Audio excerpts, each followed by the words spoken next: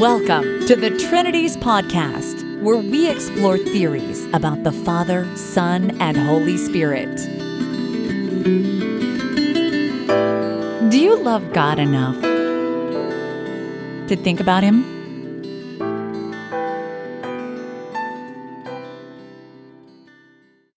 Episode 255, Aaron Schellenberger, From Trinitarian to Unitarian, Part 2. In this episode of the Trinities Podcast, to a large extent, my interview subject turns around and starts asking me questions. We also talk about more of his experience in making this theological transition, how it's affected his family relationships and church life, and he also has some advice to give for evangelical Christians who are starting to re-examine this issue on a biblical level. But before we get to that, I just wanted to announce that I have another upcoming debate. It's with Chris Date, who you might know from his Rethinking Hell project. In brief, he's an evangelical apologist who, because of his study of the Bible, aided by Edward Fudge, changed his view about hell. He changed from the eternal conscious torment view to what I would call an annihilationist view. He calls it conditional immortality. I myself made that switch some years ago, not because I'd read Edward Fudge, but because of my study of the Bible and also just some philosophical considerations. So I admire his courage and his hard work on that front. Some time ago, he proposed that he and I should have a debate either about the Trinity or about the deity of Christ, and I chose the deity of Christ. My first debate with Dr. Michael Brown was intended to be about the Trinity. The way it worked out and the way the debate question was written, he kind of wanted it to be more about just the deity of Christ, which is really the evangelical emphasis. And this debate is going to put the Trinity off to one side and just focus on this debate question. Jesus is human and not divine. I'm the pro side, he's the con side. That Jesus is human and not divine. I've seen a couple of Chris Date's earlier debates and I was favorably impressed. I think he's a smart guy. I think he speaks well. I think he does his homework. In everything I've seen, he treats his opponents in a Christ-like manner. So I'm really looking forward to having a friendly but detailed and deep and direct argument about this question. To me, the implications of Scripture are pretty clear once we clarify the meaning of divine, which is the first thing that needs doing. Mr. Date obviously thinks that there is a strong case that the Bible teaches that Jesus is divine. In other words, that he has the divine essence, like some of the creeds say. This debate's going to be May 31st. It'll be hosted at Pine Grove Bible Church in Brooklyn Park, Minnesota, which I'm happy to say is within my denomination, the Church of God General Conference. Like the previous debate, it's sponsored and organized by Kingdom of God Ministry and Missions. So I'll put a link on the blog post for this episode to their Facebook page where you can see more information about this, even the address of the church. And if you believe in these kind of debates, let me encourage you to visit their Facebook page and their website and make a donation. As I release this podcast, they're still in the process of raising funds for this event. And of course, we hope to reach many more thousands through YouTube and through podcasts than can actually attend the event. So I do think it's a good investment. I hope some of you can make it. This is in Greater Minneapolis, which should be lovely on May 31st. And before we get back to the conversation with Aaron Schellenberger, he let me know about a quick correction from part 1. When he was talking about the Iglesia Ni Cristo, he said that Felix Manalo, when he was trying to decide what God's will was for him, stayed in his room for 10 days. It was actually 3 days, not 10 days. So without further ado, let's jump right back into my conversation with Mr. Aaron Schellenberger. Mr. Schellenberger, welcome back to the Trinities Podcast. Thank you. Mr. Schellenberger, when it comes to discussing the Bible, I've noticed that there's a big asymmetry when it comes to Unitarians and Trinitarians. Unitarian Christians generally do know Trinitarian interpretations of Scripture, but the reverse is not so. In general, lay people and even a lot of scholars just seem to not be aware of Unitarian interpretations of various passages. Why do you think that is? The Trinitarian tends to get lazy because majority of the Trinitarian scholars support his view, and for the Trinitarian, he would say something like, yeah, the text is obvious. John 1:1 is obviously saying Jesus is God Almighty. Mm-hmm. Yeah, there is a level of laziness there. And once laziness settles in, the Trinitarian would not want to go beyond that. He would tend to be dishonest with it without actually honestly, objectively looking at the text, that the text might be saying something else.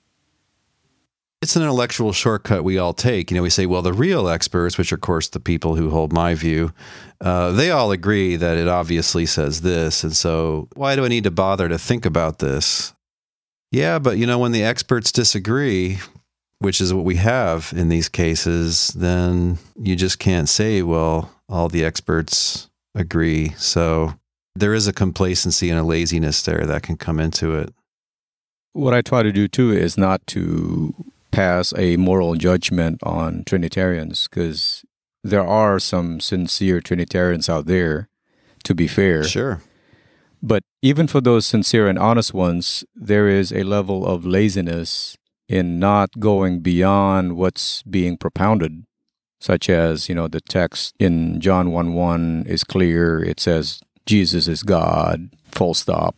Yeah, as a former philosophy professor, one thing that kills me is, when you're teaching a philosophy class, say on the topic of free will, you don't just read like the people who hold to one view, say people who say there is no free will.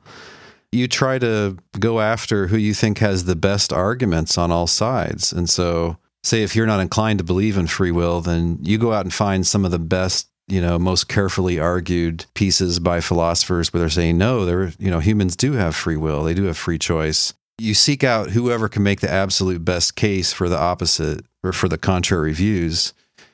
And I don't find Trinitarians doing that. I mean, they're very happy to just say this is obvious, and they don't read the Socinians or the early American Congregationalist Unitarians, or they just don't care that there's this minority Protestant report out there. They used to argue with it in the 1800s, but they find it convenient just to sort of ignore it now. And as a philosopher, that always bothered me. And when I found out that there were these historical sources, I had to go and read them. And that was part of what drove me back to examining the Bible myself.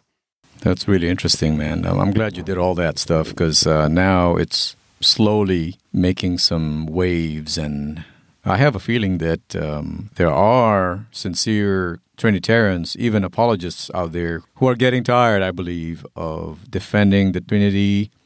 Yeah, I mean, these are not easy things to defend. Yeah, when I was looking into these historical sources, I was kind of shocked, but maybe pleasantly surprised to find out that a lot of these people were just obviously godly Christians who had Christian attitudes and Christian beliefs and believed in the gospel. Who are you talking about? The biblical Unitarians? Or yeah, historical people. Samuel Clarke, Noah Worcester, to some extent Joseph Priestley, although he was an odd fellow. Other early American Unitarians, even Socinus. I mean, I found that they were real Christians. They had spiritual lives. They acted like Christians. They totally weren't just mindless cultists. And I mean, the one thing they had in common was they were kind of lifelong students of the New Testament. And that's why they came to Unitarian views. That's kind of the common thread there.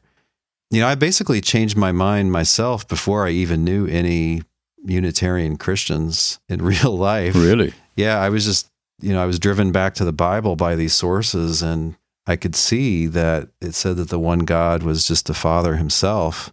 And I was pleased to find out, when I met people like Sean Finnegan and Anthony Buzzard, I was pleased to find out that they're just Protestants. They're Christians, and their theology and their Christology is different, but their ethics are the same. Their church life is similar to other churches, the way they deal with their families. Trinitarianism is just an added baggage, and it is a huge obstacle, unfortunately, for Muslims and Jews and, even for skeptics to become Christians. And for me, once you remove that obstacle, it's much better and easier way to Christianity, easier way or path to Christianity. Yeah, my experience was like yours. I mean, this didn't harm my faith. This didn't drive me to say, well, wow, does God really exist? I mean, I wasn't mad. I didn't think I'd been lied to exactly. I just thought there was this theory. Yeah. I'm not even angry, anything like that. Or I don't think anybody in particular or a group or, the Roman Catholic Church, I don't think they necessarily deceive people.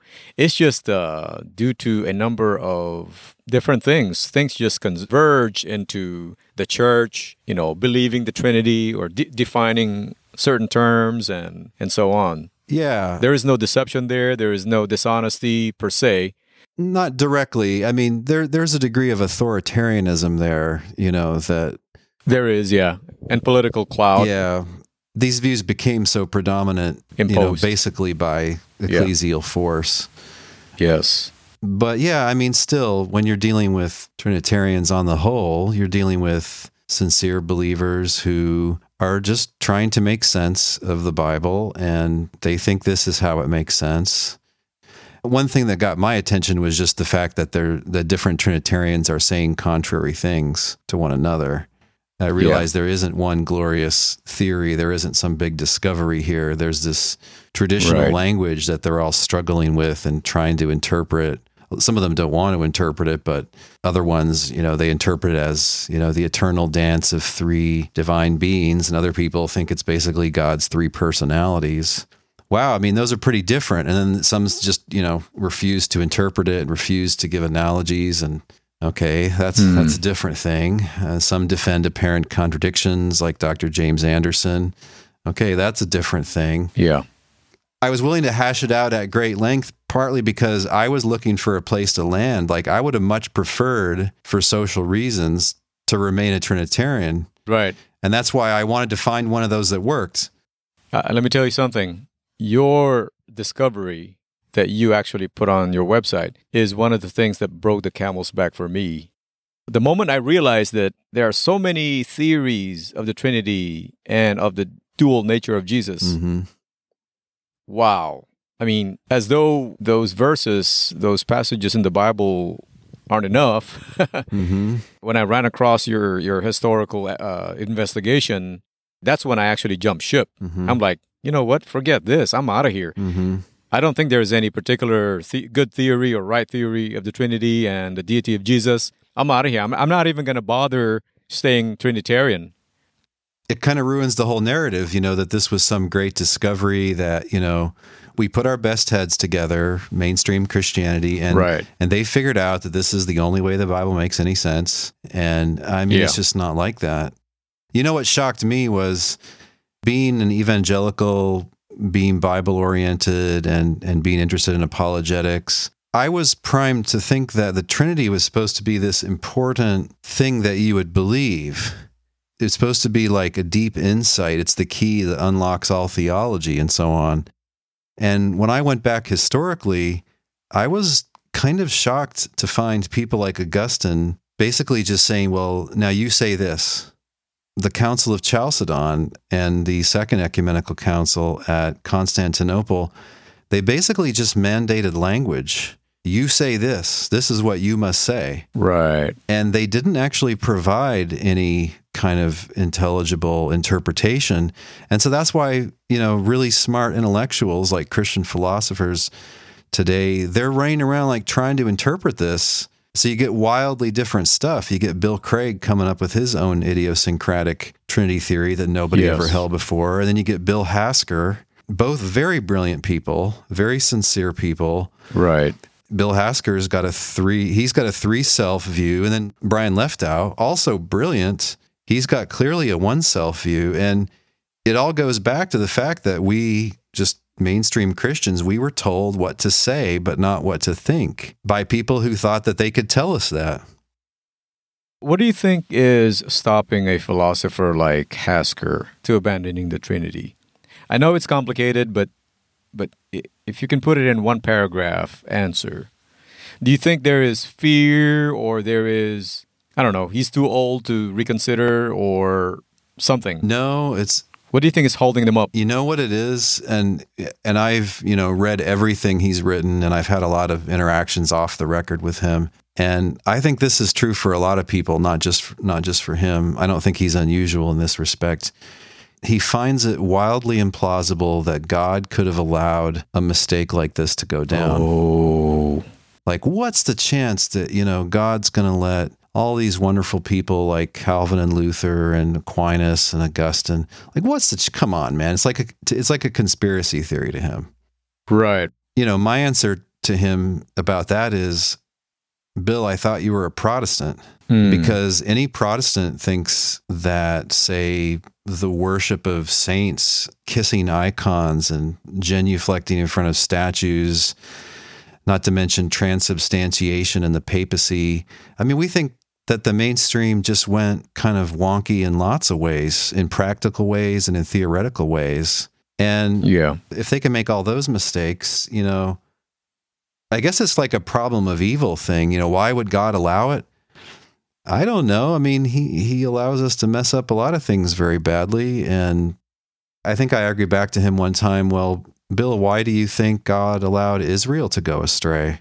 The first covenant, right. Because in the time of Jesus, it was rather chaotic. You had the Sadducees and the Essenes and the Herodians. And I mean, clearly the view that Jesus most agrees with was the Pharisees, but even they had just dreadful problems according to Jesus. Why did he let it get screwed up? I don't know, because he lets us screw things up, and we have to take some responsibility, I guess. There are a couple of fellows in Trinity's Facebook that converted, quote unquote, from biblical Unitarianism to Trinitarianism, Orthodox, Eastern Orthodox. Mm-hmm. I think I have an answer, but I'd like to hear your answer to this. Why do you think they converted to Eastern Orthodox Trinitarianism, which is about monarchianism? Well, it's a form of monarchianism, right?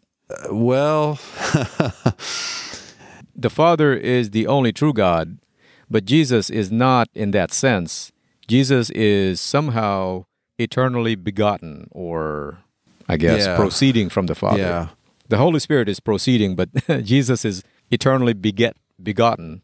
Well, I mean... But why do you think they converted to Eastern Orthodox? It depends on the person, In my opinion, most Eastern Orthodox people do believe in a triune God. And I've known people that have converted and they seem to believe in a triune God. But people like Dr. John Baer and Dr. Bo Branson, they have gone back to what I consider a pre-Trinitarian stage of Orthodox development, like what you see in Basil of Caesarea. Yeah. And they just think the one true God's the Father, but oh, by the way, he shared his divinity with these two other beings.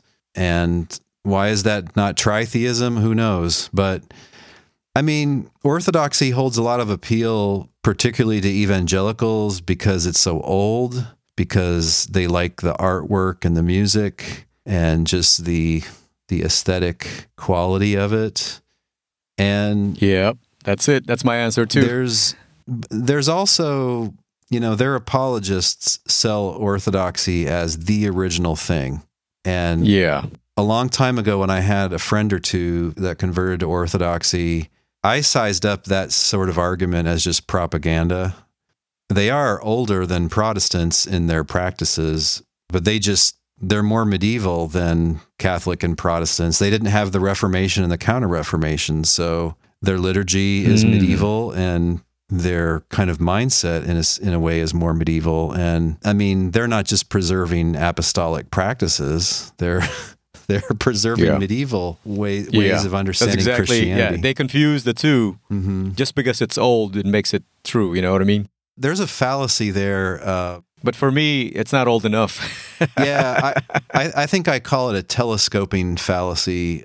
When people like us in the 21st century look back at people in the 400s or the 300s, we think, wow, those are early Christians that, they really must know how to understand this. But no, man, I mean, look, we're not early Americans, right? I mean, your average, say, millennial person isn't very much like George Washington and Thomas Jefferson. I mean, in 150 years, things can really go sideways. Yeah. And so it's quite wrong to think that these 4th century guys have some kind of special insight into how things are to be understood. Now, when you get back to first century people, that's a different story, or even early second century. When the Trinities podcast returns, Mr. Schellenberger asks me what I think is the future for the biblical Unitarian movement.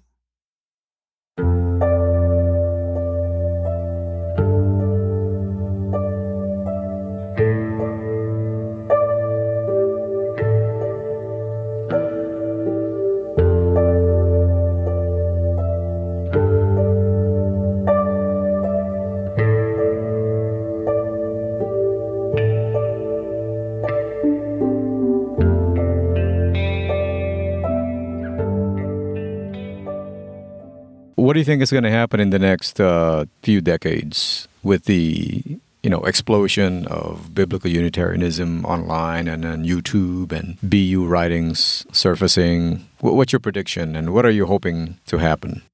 What I hope happens is that a lot of people can get rid of this baggage, and it'll enable them to better follow Christ and to love God with all their heart, soul, and strength, and love their neighbor as theirself, and really mind, and really advance the gospel in the world. Yes, and not just in the Western world, but beyond. Man. And I hope that Unitarian Christianity gets just recognized as another theological member of the family. And just like the non-fanatical Calvinists can recognize that, well, of course Arminians are Christians. And of course Catholics are Christians, at least most of them or many of them. Don't they seem like born-again people in many cases? There's a kind of traditional theological bigotry that I think needs to go away. It goes back to Athanasius's nasty rhetoric about the Arians, that they're just pigs, dogs, and just rotten guys all around. And look, we're trying to make sense of Scripture and what Jesus and his apostles taught. And you might think we're wrong, but let's let go of all the damnatory stuff and all the rhetoric about rationalism. And so I hope that happens, and I'd like to see the movement grow. And where we are now, as far as the theological world is concerned, is biblical Unitarians are considered too small to be a threat, too small in numbers. Right. And that's what I think they feel. We're just merely ignored.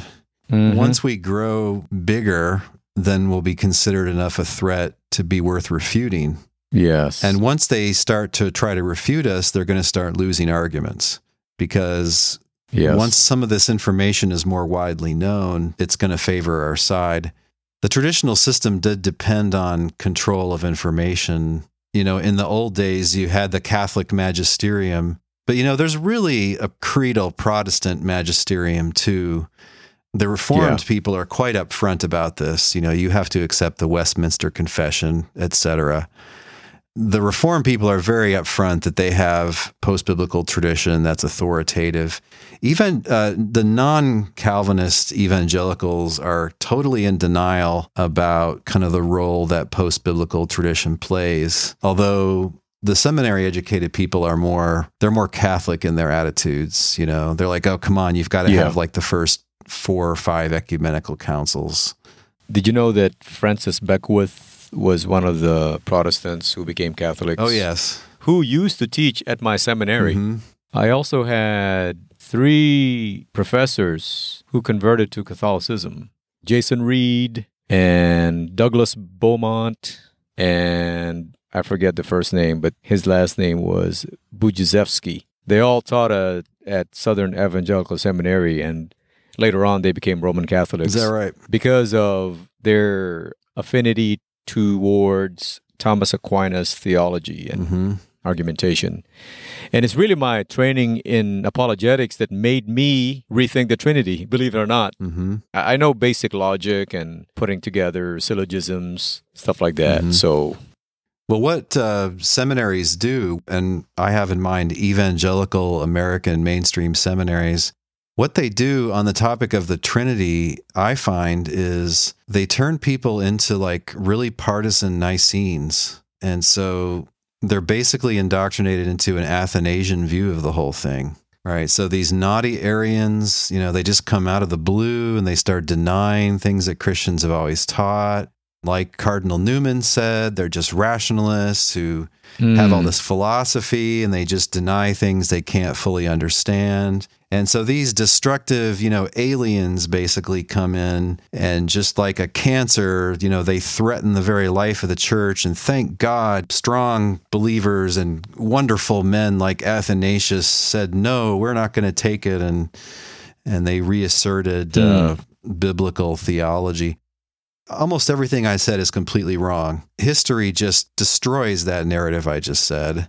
And even a lot of Trinitarians know that now, but they're kind of coming up with a more subtle, more accurate narrative. But if you're a partisan Nicene, it kind of points you in the direction of just going with the bishop-dominated mainstream on other things. How can we have a canon if not because the church told us what the canon is? And then you're heading towards Rome. I have this strong feeling that you got some Trinitarian apologists there who are honest, who are kind of scared. They don't want to touch your work, your stuff there because they have this feeling that they're going to start doubting. I just have that feeling, that hunch. I don't know if you have the same hunch. Yes. Or maybe I'm just hoping it to be. There's a lot of deliberate avoidance. Yes, there you go. About my work. Because of fear, I think. Yes. I've met, evangelical philosophers and theologians who they just sort of realize that their views about the Trinity don't make sense and they're not really clear how well it fits the Bible. And they just realize that nothing but trouble lies in that direction. They're either going to go modalist or tritheist, or they're going to get in trouble. They're going to lose their job. Yep. So they just want nothing to do with it. They would rather talk about more popular topics, science and faith, or how to refute the dastardly Bart Ehrman, or many things. This resurrection of Jesus, and it's really a dangerous topic, and it's only going to be trouble for you. I see Bill Craig, whose work I think is pretty good, and who's a fearsome debater. Among philosophers, he will, get right out there with this very out there Trinity theory of his own. But when he's talking to a popular audience, he really wants little to do with the topic. Oh, yeah. He realizes it's going to get him in trouble with other Trinitarians. And to be fair, he wants to focus on, defending against atheistic attacks, and the Trinity doesn't really come into that. Right.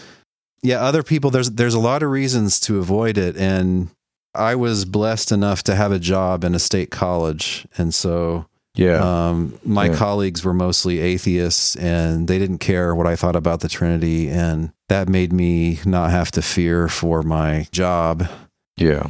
Being excluded from other things, conferences and things like that, has been a part of the price that I paid.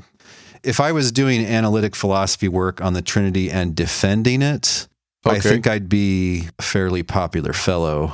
But part of the problem is that a lot of Christian philosophers who know some theology, they think that theology would benefit from analytic philosophy. And so they're trying to get this movement going of analytic theology. And they're hypersensitive to concerns about heresy. The theologians are going to say, oh, these analytic philosophers, they're rationalists, this is bad. Yeah. They're not familiar with it, and they are very scared of analytic philosophy, mainstream theologians. And so they're trying to sell analytic philosophy as a helpful tool for doing theology. And so, my work is a total embarrassment there. They don't want to be associated with terrible heresy. At the same time, some of my Trinitarian philosophy professor peers, some of them think my work is good work. And when I talk one-on-one, I can tell that. But what they're going to, invite to their conference or really want to talk about publicly, that's not a safe move for them. And I do know some people I basically consider closet Unitarians who they have followed some of the arguments, Christian philosophers specifically. They haven't avoided it. Their philosophers are curious. And so sometimes they look into it and, it seems like they basically hold to my view, but they want nothing to do with the whole social loss that it would be to come out in the way that you have. When we return, I asked Mr. Schellenberger how this theological transition affected his family, and he also gives some advice for evangelicals starting down a similar path.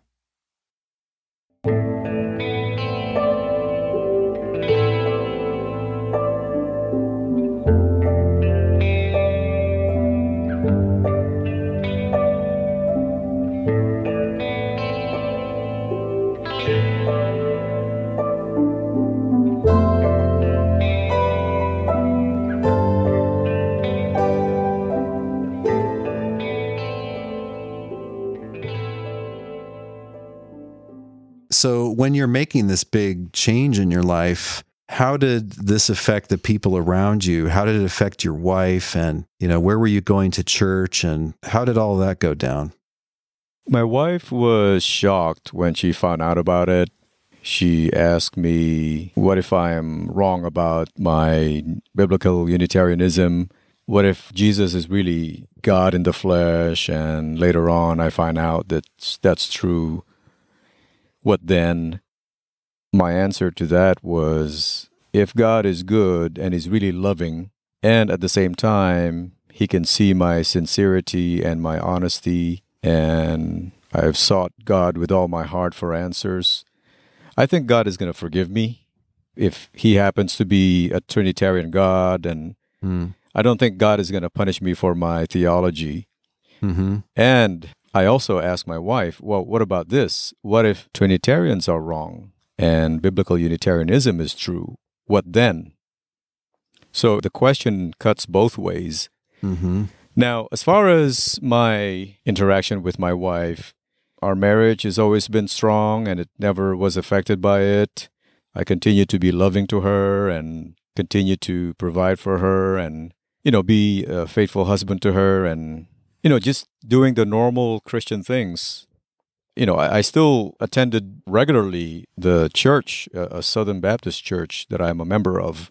I don't tell anybody there that I am a biblical Unitarian, that I reject the Trinity, but I still continue to attend Sunday schools. Mm-hmm. My children, 21-year-old daughter and a 15-year-old son, they seem to be open to it, and I'm not even forcing the issue to them. Mm-hmm. All I'm asking them is to listen to me, just have an open mind. And I'm not trying to convince them at this point. I'm just trying to explain to them if they have any questions. They seem to be open to it. And my wife, we continue to have daily devotion. We read a devotional book and pray together. I have 4 siblings, and I told every one of them what I now believe. A couple were shocked, and the others don't really care much about that. For as long as I continue to live the Christian life, That's all they care. And my mom is the same way. And interesting. You still fellowship at an evangelical, officially Trinitarian church?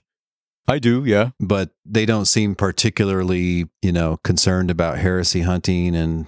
Well, this particular church is big, and what I do is attend Sunday school that is predominantly, older men, and I get a lot out of that, a lot of good discussion, mature discussion, going through Sunday school material, every Sunday morning. They do believe that, you have to, some of them at least, you have to believe Jesus is God to be saved and things like that.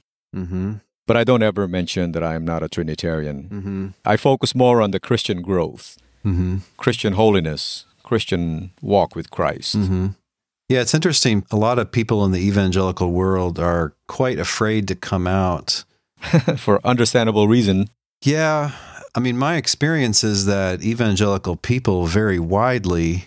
A lot of them don't particularly care if they can see that you are trying to, love God and to follow Christ and to honor God and Christ with your life. And they don't particularly care necessarily. Yeah. And, in truth, in a lot of evangelical life, as long as you don't bring up a conversation about the Jehovah's Witnesses, these are not a big part of the whole thing.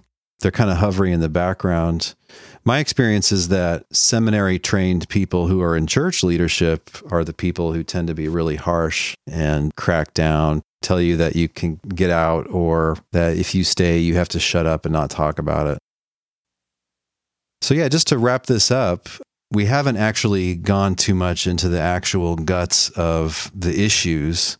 Maybe next week we could talk about how you changed your mind about some of the passages that people focus on and some of the issues that a lot of evangelicals focus on, and not just talk in abstract terms, but kind of get down to brass tacks about that. Would you be good with that? Oh, yes, Dale. I'm so looking forward to doing that. I am so eager to tell the world that the Trinitarian way of explaining the Scripture is incorrect, and there is a better way. So what advice would you give to somebody who's an evangelical and they're just starting to think about this and they're pretty afraid of what direction it might go? What advice would you give to them? I would advise the evangelical Trinitarian to, first of all, be trusting in God. You really have to trust God on this. No matter what does the Bible teach? You have to ask God with all of your heart. You have to seek Him with all of your heart. You also have to be honest. You have to be honest with what the Bible really teaches. Yes, you need to read commentaries and look at the original language, but you also keep in mind that there are some defective way of thinking in the part of Trinitarians. And last of all, be brave. God is with you. It's not going to be a good feeling. It's going to be shocking to a lot of people if you happen to abandon the Trinitarian view and change your mind, of course, and do something else or believe something else. But keep in mind that God is always going to be with you. That's my answer. At least if you stick with Him, if you stick with the gospel. That you stick with Him, If you stick with the gospel as in the Bible. Yep. Yeah, stick with the gospel. Stick with the basic things the Bible teaches. Continue to believe in God. Continue to believe the Bible as a reliable book. Continue to believe that Jesus was raised from the dead and that He's coming back on earth to save us. Yeah, we can take His theology seriously as well. Mr. Schellenberger, thanks for talking with us. Thank you, Dale. God bless your ministry, and I'm looking forward to doing some wonderful things in advancing the biblical Unitarian view of God. Yeah, we look forward to seeing that.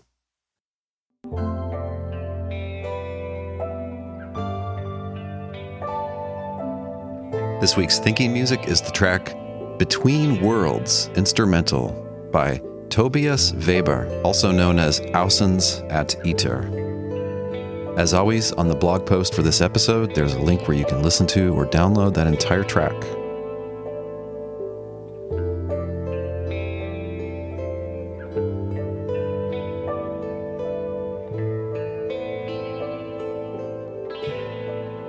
If you love the Trinities podcast, please share this episode on social media like Twitter or Facebook, and help other people to find the podcast by giving us an honest rating and review in the iTunes store for your country. You can also support the Trinities podcast by giving a certain donation per episode. If you're interested in that, please visit patreon.com/Trinities. Finally, let us know what you think. Give us a comment on the blog post for this episode, or join our Facebook group at facebook.com/groups/Trinities. The Trinities podcast is supported by and made for thinking believers like you. Thanks for your support, prayers, and encouragement.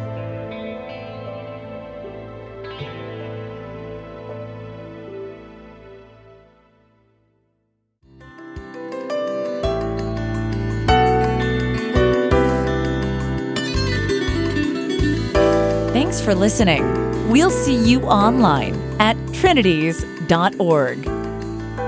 Till next time, don't forget to love God with all your mind.